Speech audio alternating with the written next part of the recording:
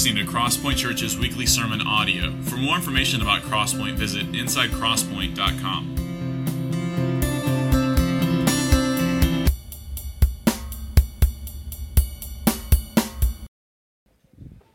Good morning.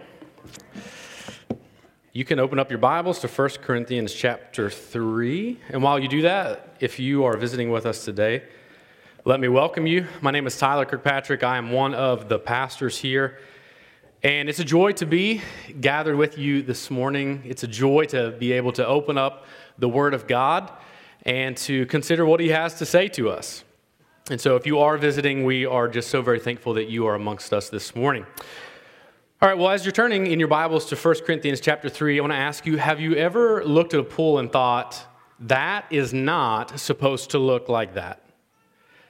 There are like two giggles, so three of us have seen a pool like this. But maybe it was just like slightly cloudy, or you looked and you were maybe opening up your pool for the first time, or someone you know was opening up their pool and there was actually an algae monster living in there. Either way, you look at the pool and you know, just by looking at it, something here is not right. Something has gone wrong, in fact. Well, the reality is, and I don't want to offend you or your intelligence, but let me tell you a secret. If you don't properly treat a pool and tend to it over time, it will become increasingly murky. And it will continue to grow murkier and murkier until there is, in fact, an algae monster living in it. And you will look at the pool and think, this is not supposed to look like this. In fact, we may even still call it a pool, but really it looks more like a swamp. Well, what if instead of a pool, we were actually talking about a Christian? 1 Corinthians chapter 3. I, brothers, could not address you as spiritual people, but as people of the flesh, as infants in Christ. I fed you with milk, not solid food, for you were not ready for it. And even now you are not ready, for you are still of the flesh. For while there is jealousy and strife among you, are you not of the flesh and behaving only in a human way? For when one says, I follow Paul, and another, I follow Apollos, are you not being merely human? What then is Apollos? What is Paul? Servants through whom you believed, as the Lord assigned to each. I planted, Apollos watered, but God gave the growth. So neither he who plants nor he who waters is anything, but only God who gives the growth. He who plants and he who waters are one, and each will receive his wages according to his labor. For we are God's fellow workers. You are God's field, God's building. According to the grace of God given to me, like a skilled master builder, I laid a foundation and someone else is building upon it. Let each one take care how he builds upon it. For no one can lay a foundation other than that which is laid, which is Jesus Christ. Now, if anyone builds on the foundation with gold, silver, precious stones, wood, hay, straw, each one's work will become manifest, for the day, that is the day of judgment, will disclose it, because it will be revealed by fire, and the fire will test what sort of work each one has done. If the work that anyone has built on the foundation survives, he will receive a reward. If anyone's work is burned up, he will suffer loss, though he himself will be saved, but only as through fire. Do you not know that you are God's temple and that God's Spirit dwells in you?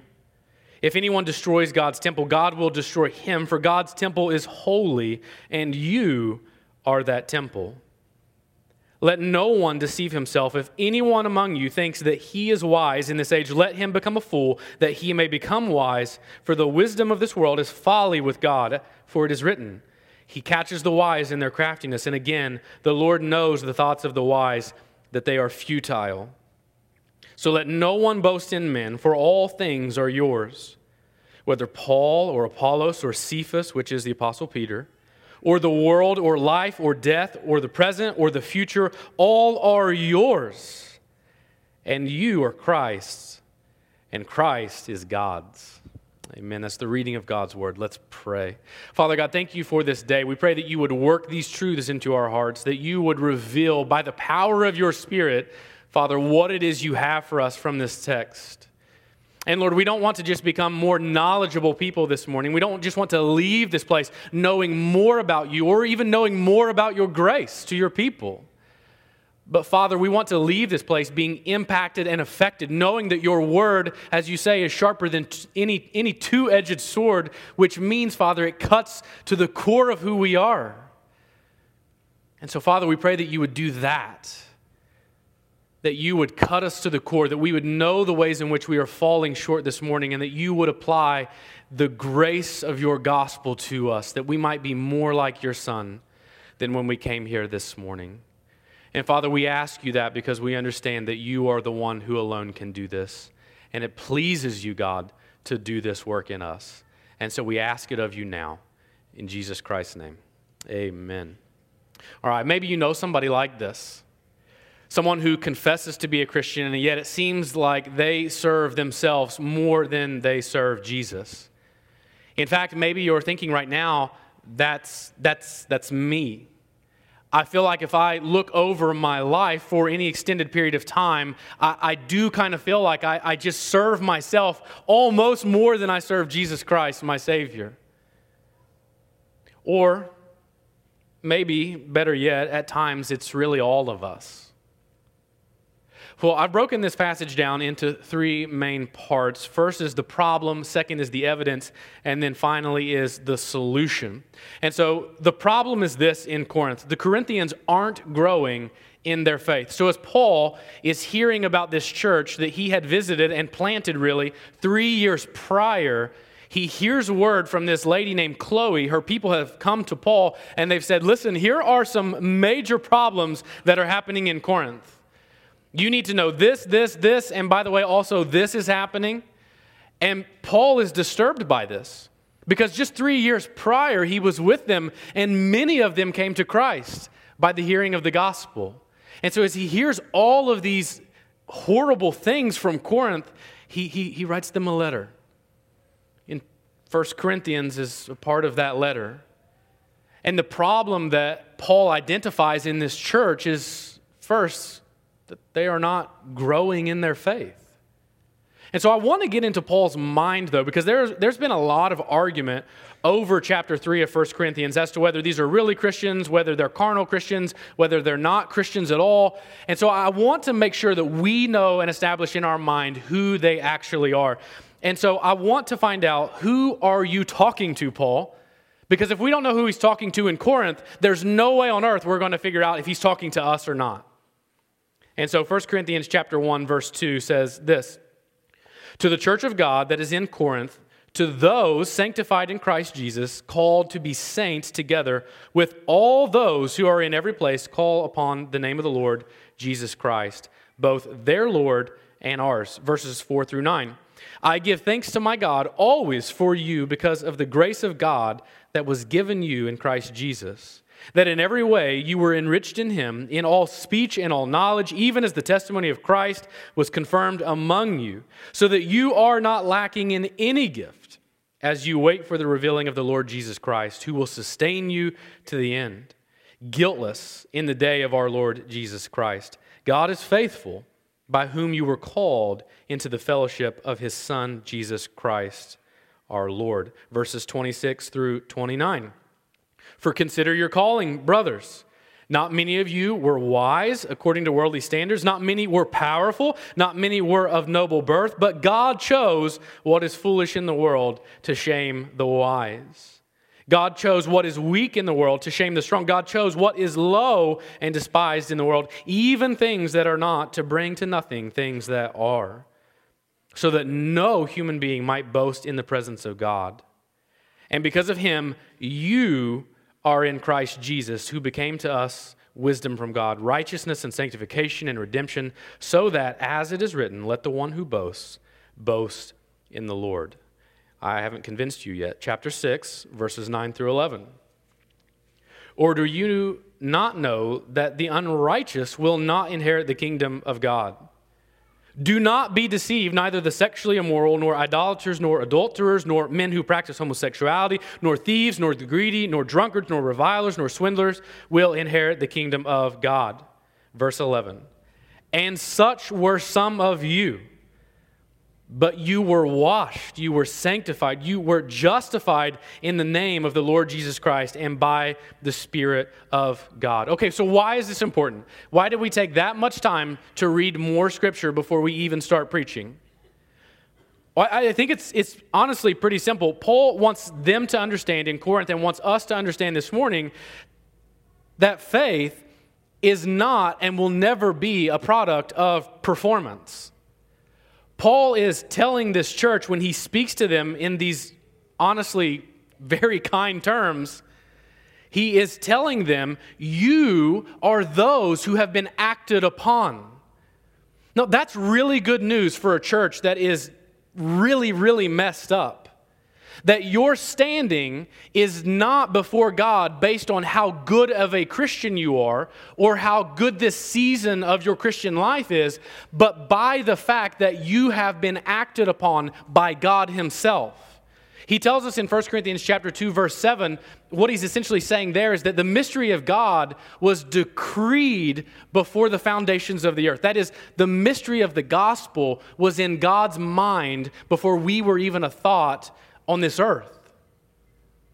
Paul is saying God has always intended to draw a people to Himself that were not deserving of being drawn. You were once an awful, dirty sinner, and yet you were washed by God. Not because you were good enough, but because in God's kindness, He washed you. He brought you to Himself in all of your filth, and He then sanctified you by His Spirit. He took you from being in one position and placed you in another. He ripped you out of the world, and He placed you into the church. Not because you were desirable. In fact, Paul tells us, when we just read, that we were lowly and despised. He chose what was foolish to the world. And so this is what he's telling the Corinthians. Your faith is not validated by your works here. And so everything that follows is linked to the gift of God's grace in their lives. That's going to be really important because he is going to address some really difficult things, and he wants them to remember that everything he says that is tough and difficult is linked to God's grace in their life. In fact, it's like he's saying, whatever God asks of you, dear believer, God will enable of you. And so these things that I will ask, these things that I will address, these sins that I will call out, you have the ability by God's grace to overcome them. And so don't read me coming to you in this letter and coming with a heavy hand to destroy you. I'm coming that you might be reminded of the gospel of Jesus Christ and that you might see the beauty of it in your life, even as you are really, really messed up. But there is a problem in 1 Corinthians chapter 3. And in verse 2, he tells us what it is. He says, I fed you with milk, not solid food, for you were not ready for it. So this is speaking in Acts chapter 18 when Paul first went to the Corinthians and he preached the gospel. Many of them came to Christ. They began the church there. And he's telling them, when I was there, I fed you with milk. And okay, so you're like, what is milk? What is solid food? I don't know. I've read everything I can possibly read. Everyone gives a lot of examples. I have no idea. All I know is that milk is something you eat when you're young, and solid food is something you eat when you're mature. You figure it out. I have no idea. What he's saying is you were baby Christians, and I was feeding you with milk. The problem, though, verse 2, and even now you are not ready. So 3 years later, he's still realizing that they are infants in Christ. They are babies. Paul expects of them that they would have grown in this time. But again, why does he expect that? Why does he presume that that would happen? Not because of who they are, not because of how awesome the church in Corinth was, but because of what he believes God has done in their hearts. And so he assumes you should have grown by now. What is happening? But everything that he has heard from Chloe's people tells him that the church in Corinth is full of immature people. Certainly not all of them, But many of them are immature in the faith, and they're still acting that way. And so as Paul looks at them, he looks and he sees what's happening, and he realizes this is not supposed to look like this. Something is hindering their growth. When we travel, we have two animals. We have a dog and a cat. We love both of them dearly. We love the cat more. I'm not a cat person. It's just she's better than our dog. But whenever we travel, we have to have somebody come and house sit for us because if you can't let your animals die. I don't know if you know that. So you can't leave them alone and let them die. And so we let people come into our house and watch our house and feed our animals. And so usually when we're traveling home, for instance, this past Christmas, leaving family, when you say you're leaving at 5 p.m. to make the 10-hour drive, do you know what that means? You are not leaving at 5 p.m. You're going to leave at 8 p.m. and drive through the middle of the night because leaving and saying goodbye is really hard. Now, typically what happens is we're texting and on the phone with whoever's watching our house and our animals, and we say, hey, thank you so much. We'll be home sometime around this time, so if you can feed them then, that'd be great. All right, the person that's house sitting, very responsible. They do exactly what we say. We end up leaving 7 days later than we originally said we would. Now, what happens, I don't know if you know this either, an animal, as they go throughout their day, having not had any more food, they get hungrier and hungrier. Nobody knew that but me. So what happens is the hunger is not an issue. The issue is that their hunger needs to be satisfied. And so inevitably, every time we come home, our trash has been torn through, things have been eaten off the counter. There are even things that our dog has eaten that we've had to visit the vet for. It happens almost every single time because we just can't say goodbye and come home. And our dog ends up eating things that are not good for her. Her craving for food needs to be satisfied, and she finds whatever she can find to satisfy it. You know, we're really not so different. And I'm not talking, is he going to be done by noon so we can go get our lunch? The answer is, I don't know. I have no idea whether that will happen or not. But that's not what I'm talking about. The reality is that if we are not taking in God's good gifts to us, then we will find anything that we can find to satisfy us. I want you to know that if you, and please don't hear me being legalistic. It's not my intention at all. But I want you to know, and I think what Paul will tell the Corinthians many times is that if you give up the good things that God has given you, you will seek to satisfy your longings elsewhere. And so if we give up the Word of God in our life, God's wisdom, God's knowledge, God's Word to His people, there are consequences to that. We are made in the image of God, Genesis 1:26 tells us. We are made not only relational people, we are intellectual people as well, because God is a God of intellect. And so if we give up the wisdom of God, we will certainly satisfy ourselves with the wisdom of the world. And the same is true for the church. This church is still gathering, though maybe this is heretical. Maybe they should have taken a break. I don't know. But they were still gathering. And the reality is this messed up church, do you understand this? This messed up church, do you want to know one of the things God used in their life to grow them in their faith eventually? The very place they were messed up at. Paul writes to the church in Corinth. And it's in the church of Corinth that God grows them. If we give up gathering together, I want you to know that we are giving up something good that God has intended for us. And there are consequences to it. And we will seek to... I don't have time, but I can make the case that God's church is God's intention for His people. That you are actually meant to be gathered together. It is not optional for you or for me. And if we forsake the assembling together, we will try to find it somewhere else. We will join a club. We will start rooting for a sports team, and we will go to every one of their sporting events. We will seek what we have been given here somewhere else. It is a matter of who we have been created to be in the image of God. And so this is what has happened to the church in Corinth. We don't really know how fast or how long these things have been happening, but at some point they returned to the desires of their flesh. They began living with the belief that their own preferences, their own desires, and their own wisdom were adequate guides for how to live the Christian life. But how do we know? Well, point to the evidence. The Corinthians are behaving like infants. So infants are self-consumed beings.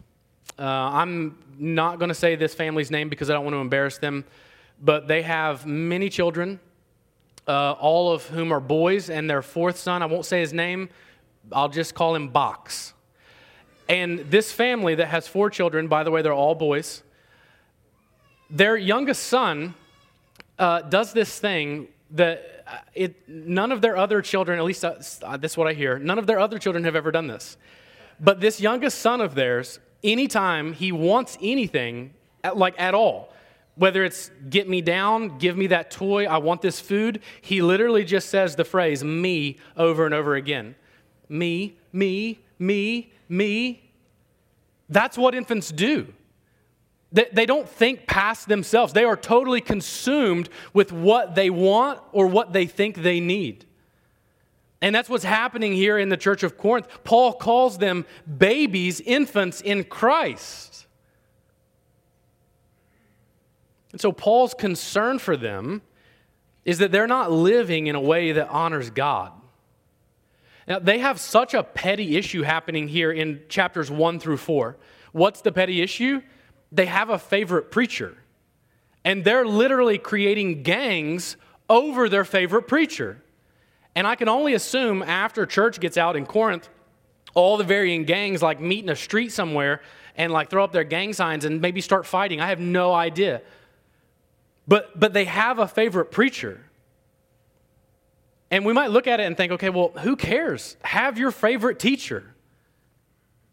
Well, what Paul is concerned about is that these divisions are not really about a division within the church as much as they are about the divisions that are being revealed in the Corinthians' hearts. They're acting like infants. They are self-consumed. They're enthralled by their own preferences and their own desires, and it's blinding them to what they have been created to be as the church. So verses 16 and 17, Paul says this, "Do you not know that you are God's temple and that God's Spirit dwells in you? If anyone destroys God's temple, God will destroy him, for God's temple is holy, and you are that temple." Let's follow Paul's logic here. He says, because you have placed your faith in Christ, because you have confessed your sin and looked to the cross of Calvary, you have been saved by God. His grace has been extended to you by faith. Because of that, He has given you His Spirit to dwell in you.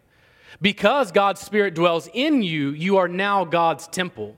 You are God's dwelling place. First and foremost, corporately as the church, but also as individual believers. Since the Spirit has been given to you, and since you are God's dwelling place, that means you are holy. Your holy place.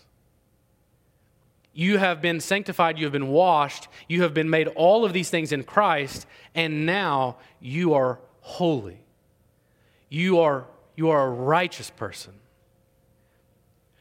Well, look with me in Matthew 21, verses 12 through 13. This is the famous scene where Jesus goes into the temple and he sees all of these awful things happening inside of the temple. They're selling things. They've just made a mockery of the place where you're supposed to go and worship God. Here's what Jesus does in Matthew 21, verses 12 through 13. It says, "And he said to him, 'Friend,'" oh wait, I'm in the wrong chapter. Chapter 21. And Jesus entered the temple and drove out all who sold and bought in the temple. And he overturned the tables and the money changers and the seats of those who sold pigeons. Verse 13. He said to them, "It is written, my house shall be called a house of prayer, but you make it a den of robbers." What the church in Corinth is doing, what they have done, is they have made worship of God about themselves. They have taken the position that is to be God's, that is, their lives are to be holy and lived in holy living to God as an act of worship, and they have turned that around and they have lived for themselves. Really, it's just a form of idolatry. Instead of serving God, they're serving something else in their life. And in this case, it just happens to be them. But what Paul wants us to know, and what he's telling the Corinthians here by using this language of spirit, temple, holy, is that they have been recreated to display God's glory. Peter tells us in 1 Peter chapter 2 of his book, I can't remember exactly the verses, but he tells them that they are a holy people, a royal priesthood. That is, you are to be a picture to the world of God's grace, what he has done, of collecting you to himself, of taking a sinful, unworthy people and drawing them into salvation, in taking you from a place of judgment into a place of being justly dealt with. Not because of you, but because of the sacrifice of Jesus Christ on your behalf.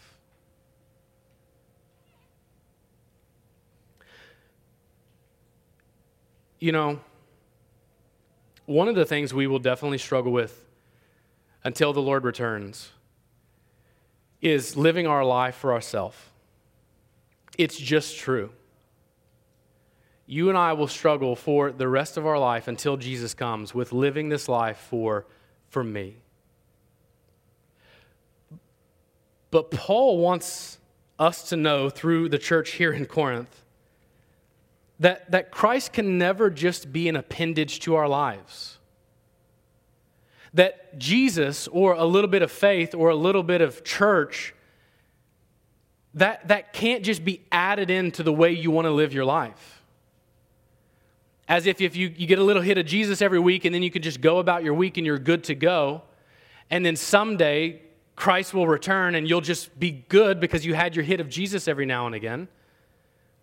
Paul does not want the church in Corinth to believe that for a moment, because that's the way they're living. That we can do this church thing, we can come into this place, but yet our preferences, our desire, our conscience, that can dictate everything as we gather. And Paul wants them to realize that is not what you're called to in the Christian life. In fact, he tells us that Jesus is our foundation. What does that mean? That means the very base point of the Christian life, the sole purpose of the Christian life, is Jesus. It's who we are now. We are people, we are children, we are followers, we are disciples of Jesus Christ. Do you realize that people of an undivided heart, people who long for Jesus and follow Jesus with their life, do you know why they're such a powerful testimony to the world? It's because the only thing that can give an answer as to why that's true in that person's life is the cross of Jesus Christ. It's the power of the cross in their life.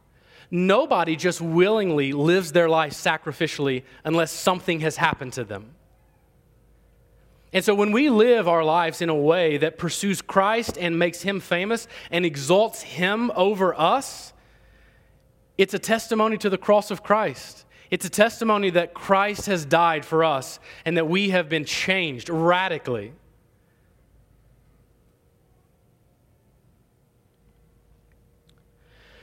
But before we move on to the final point, I want to answer the question as to whether Paul's actually talking to you and to me. I hear what you're saying. I see these people right? We don't have any divisions in our church. Maybe I have a favorite preacher. I'm not going to tell you who it is, right? There's not really these types of things happening in here, and so I don't really think he's talking to me. I'm generally just a pretty good person. I come here, I do what I'm supposed to do. I don't think Paul's really talking about me. Well, I do think that each of us at various points in our life will be a Corinthian. I think in seasons of your life you will be a Corinthian. I know that that's true of my life. There are moments when I just feel like I am really on fire for the Lord. And I'm just really serving Him. Reading my Bible is easier than it is at other times. Praying seems to be more fruitful. I feel like I have good things to say. I feel like my conversations with God are helpful to me. I'm not losing my temper with my children. And then there are just seasons in my life where I'm like, what is happening? Maybe everyone else will look at me and think, man, he's doing pretty well. He's got it together. Look at him. But in my heart, I know that I'm being torn between serving God and serving me. And I know you have to feel that way too. That you have those moments where you just don't feel like a good Christian. And you may be even left thinking, like, what is going on? I call myself a Christian, but I don't look like one. Well, chapter 3 of 1 Corinthians is not an excuse for us to just be like, okay, well, that's just how it's going to be sometimes. Sometimes we'll just be better than other times. Well, this is not telling us that that's the case, that we should just be okay with being good Christians at one moment and then just really pitiful in the next. Paul's not giving us an excuse here. He's giving us a call to action. What Paul wants for the Corinthians and what he wants for every church who would read this book for the entirety of history until Christ returns is he wants us to live a life that pleases the Lord. Paul's desire for them is that they would live a life that pleases the Lord. And so does God. You'll remember, Paul tells us, God is the one who gives the growth. If God is the one who gives the growth in our lives, don't you think it would please Him to actually do the work that He wants to do? So the final point is this, the solution. Seek the wisdom of God. So Paul ends in verses 18 through 23 by telling them not to exalt in their own wisdom. Right? Don't exalt in your own wisdom. Don't be wise in your own eyes. And he's telling this to Christians, to believers. Don't be wise in your own eyes. Why does he say that? Well, he tells them because it's a deceptive thing to do. It's self-deceiving to trust in your own fleshly wisdom. And the reason is because it tempts us to misconstrue God's wisdom into wisdom that benefits us. It's that same thing that happened in Genesis chapter 3, verse 1, when the serpent went to Eve and he said, "Did God really say?" That's the same lie that the devil has been telling us since that moment. Every single one of us. And every moment of your life, you have an opportunity in your fleshly wisdom, in your sinfulness, in your fallenness to say, did God really say? Is it really that important? Isn't this just that person's perspective? Our wisdom is always trying to misconstrue the wisdom of God in a way that benefits us. Always. Our wisdom diverts our eyes from seeing Jesus Christ. Our wisdom tells us that we don't really need God's grace that much. I'm a good person, I can live a generally good life, and that's how it will work out in the end. Well, true wisdom will always tell us to look away from ourselves and look to Jesus Christ. Always, without fail. But what's the answer? What are we to do? What is this church in Corinth to do? Well, Proverbs chapter 9, verses 10 says this: "The fear of the Lord is the beginning of wisdom, and the knowledge of the Holy One is understanding." The fear of the Lord is the beginning of wisdom. The answer, if this is who you are today, is reverential humility. It's reverence and humility before God. It means pursuing God at the cost of dying to ourselves. Paul says it this way in Galatians chapter 2, verse 20. "I have been crucified with Christ. It is no longer I who live, but Christ who lives in me. And the life I now live in the flesh, I live by faith in the Son of God, who loved me and gave himself for me." Understand, if you're struggling with your walk today, if you feel like, man, this is one of those seasons, I feel like I am an infant Christian, I feel really immature, I've just really been botching this whole Christianity thing. If that's you, go to the Lord and tell him that. Confess to him that you've been living according to your own wisdom and that you would like to die to that and live for him. And God will honor that because God loves to give growth. It's who he is. He gives men and women to plant and to water. He gives men to preach the word of God to churches, but it's God who gives the growth. So go to him and ask him. You see, maturity isn't just believing that we're redeemed by God's grace. It's living as if we really are. Maturity isn't just believing that we're redeemed by God's grace. It's living as if we really are. Your works will never save you. You will never win your way to heaven. But if you have been saved by Jesus Christ, Paul's expectation is that you would live a holy life, that you would live and seek and pursue God over all things, as imperfectly as it may be. Paul tells us that in the end, we will stand before the Lord. And our only hope at that moment is going to be Jesus. Every person in this room will stand before the Lord and give an account as to why you are here. And your only hope will be Jesus. Your only hope will be, I was a sinner, undeserving, and God, by the sacrifice of his Son, gave me grace. But we're also going to stand before the Lord with our life's work. We're going to stand before God with everything that we have done. We're going to stand and we're going to look at the things in our life and we're going to see whether they were precious stones, gold and silver, or whether they were wood, hay, and straw. And when they're tested, as you think about your life, as you think about the future, when your life's work is tested, I want you to ask yourself, will what I've built be found faithful? Will what I've built on the foundation of Jesus Christ, will the works of my life be found faithful? Here in just a moment, Robert's going to come and lead us as we celebrate the Lord's Supper. And if you're with us today and you are a believer, you have trusted in Jesus Christ for the forgiveness of your sin, then we want to ask you to join us in celebrating this meal together.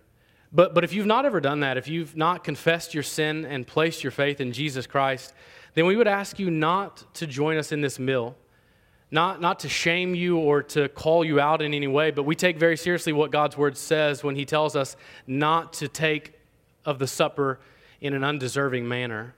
And one of those undeserving ways is certainly having never placed our faith in Christ. But the worship team is going to come and lead us in worship, and then Robert will come after they have played and lead us in taking the elements together. And so as the worship team comes, you can stand and you can come and receive the elements as you're ready. And then Robert will lead us together. But before that, I want to pray. Father God, thank you so much for your word. Thank you for this day. Thank you for your kindness to us. Lord, we just pray that you would work your word into our hearts and into our lives. God, that you would give us the growth that you, Lord, love to give.